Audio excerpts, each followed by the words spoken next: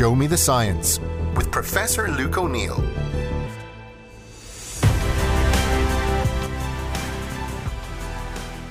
Hello, I'm Luke O'Neill and welcome to my podcast, Show Me the Science. Now, hopefully, each podcast has science behind it, and I look at the science and then I say, show me the science, and I tell you what the science is telling us. This one's a slightly different one. There is a bit of science in this, as you'll hear, but this is something that we're all aware of and we're all fascinated by, and this is the science of private space exploration. Let's call it that. May 25, 2012. The first commercial spacecraft is about to berth with the ISS.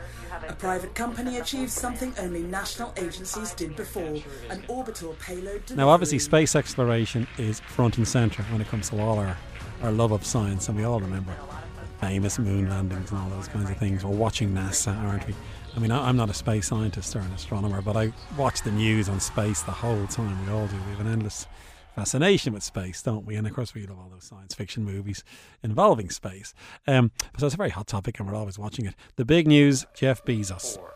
Command engine start. 2, 1.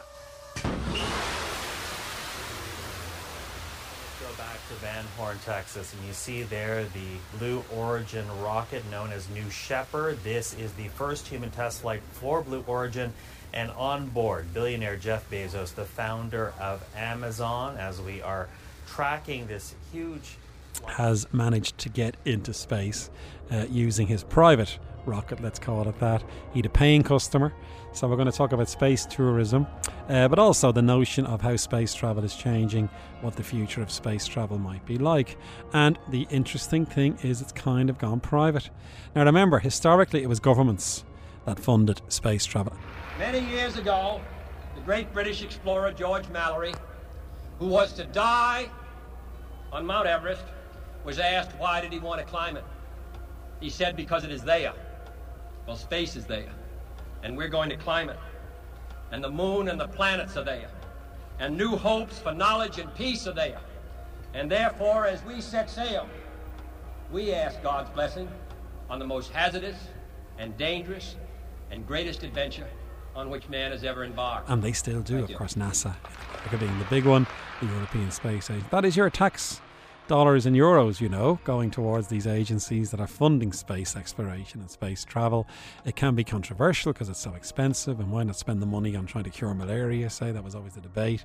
But of course, the science behind space travel and space travel itself is all kinds of positive spin-offs for us as a species. Lots of discoveries are made during this process that can be used in all kinds of ways, and it kind of speaks to our restlessness, our curiosity as a species.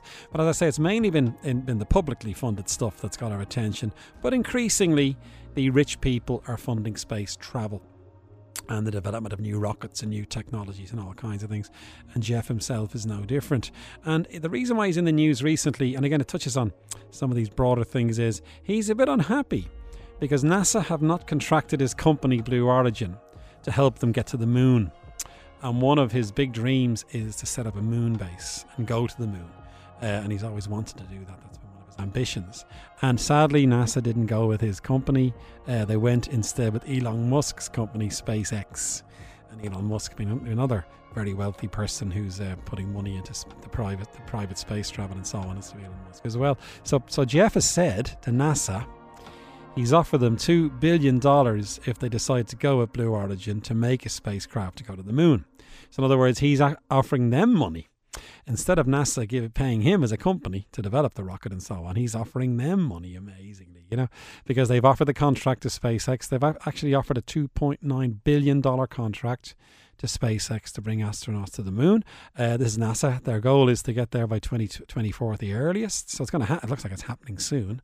We may well see humans back on the moon again. The last time a human was on the moon was 1972. So people think, oh, that seems like a long time ago. Why haven't we had more people on the moon? But again, the problem has been, can you justify the expense, especially if it's a public thing?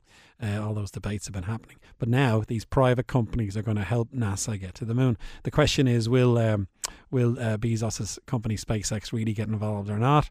Certainly Jeff is lobbying very hard to be involved in this.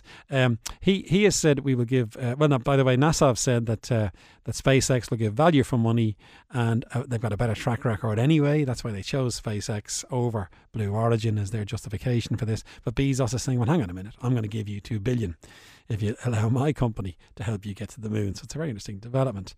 And then talk about track record. He had a very successful mission. July 20th, he sent a rocket, shall we call it, into space. The rocket was called New Shepard. Now that's interesting because it's named after Alan Shepard. Now Alan Shepard was the first American in space. So Jeff wanted to name his spacecraft after Alan Shepard, so it's called New Shepard. He's also got one called New Glenn, after John Glenn, who was the first American to orbit the Earth. So Jeff is obviously quite patriotic, and he's drawing on the legacy of US space travel. Now, what did this New Shepard do? It was 11 minutes in space. So it went into space for 11 minutes and then came down again. And it's space tourism because there were 4 passengers on board. Jeff himself, his brother Mark. Wouldn't it be great to be Jeff Bezos' brother? He says, come with me, we're going into space. A guy called Wally Funk, and then a guy called Oliver Damon. Oliver, his father, paid $28 million for that ticket. He's an 18-year-old. And his father got the ticket himself, actually, and then passed it on to his son. And his son then was in space for 11 minutes. Now, would you pay $28 million for your son to spend 11 minutes in space? That's what happened there. And it is space tourism, helps subsidise some of the costs, I suppose. Now, how do we know that New Shepard went into space? Well, it passed a thing called the Kármán line. Now, that's an important scientific term because the Kármán line, they reckon, is where the Earth's atmosphere ends and space begins, is the idea here. And it was a scientist called Kármán defined this. Now clearly, how do you define that? Eventually the atmosphere peters out, you see, and then eventually becomes space, I suppose. And they picked a line. I mean, it's partly based on the aerodynamics of the craft in that region. There's no more air basically to cause resistance, and they can measure it. And then they reckon, right, you're in space. Of course, you can also see the blackness of space and the curve of the Earth and all those things. But the Kármán line is 100 kilometers above Earth. So if you go beyond that line, that means you're in space, and that's what Bezos managed to achieve for those 11 minutes. So it's very important to define these things, I guess. Now, the spacecraft in question, New Shepard, looked a bit funny. It didn't look like the rockets we would have seen in the Apollo mission, for example. It had a mushroom-like shape, they're calling it, where the crew were in. At the top of the rocket, strange design. It can hold 6 passengers. And it's shaped in a way to make it comfortable for the passengers, I guess. And guess what? Great windows. If you pay $28 million, you want to have a good view, I would think. So this craft had fantastic windows to see out when you were on this great journey. And I'm sure Oliver had a great view as he went up there. So in other words, the design of these spacecrafts is changing all the time as well. And space tourism will become more of a reality, we feel, for the extremely rich people.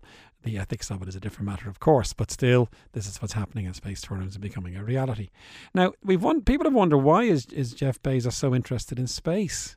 He's been always fascinated by it, of course, since he was a child, really. And he was on record as saying, he's worth $200 billion. That's how much money Jeff Bezos has. He said the only way he can deploy that amount of money is to fund space travel.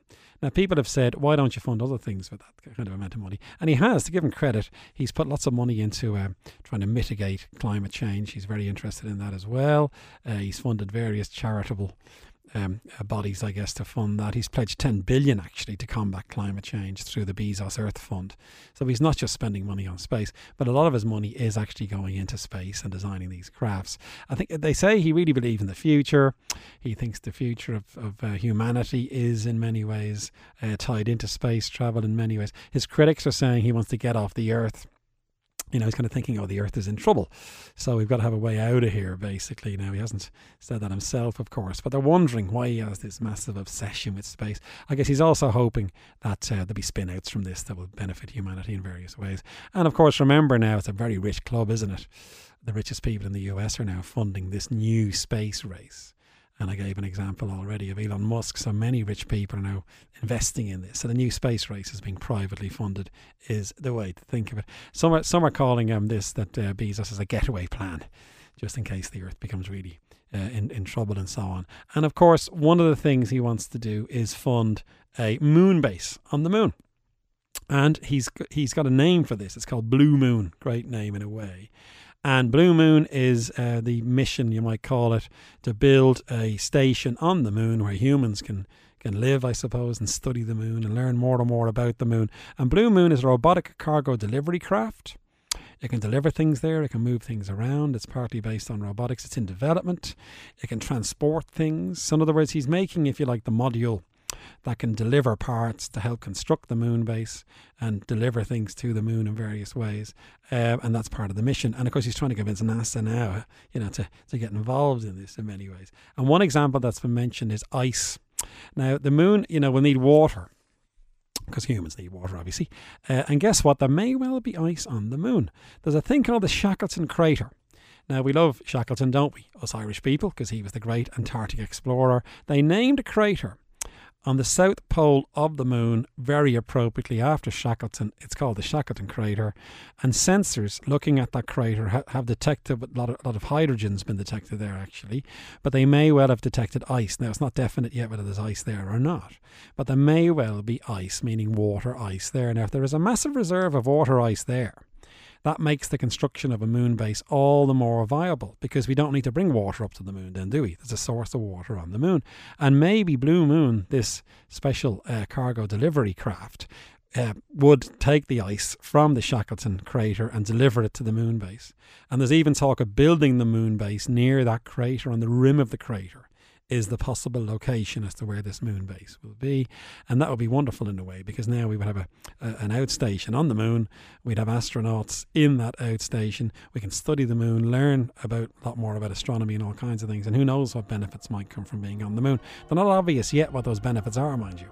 And it's going to cost an awful lot of money to achieve this. But if NASA have an aim to bring humans back to the moon again, and possibly ultimately to build a moon base on the moon where astronauts are living, and Bezos is very interested in this and very much part of this adventure.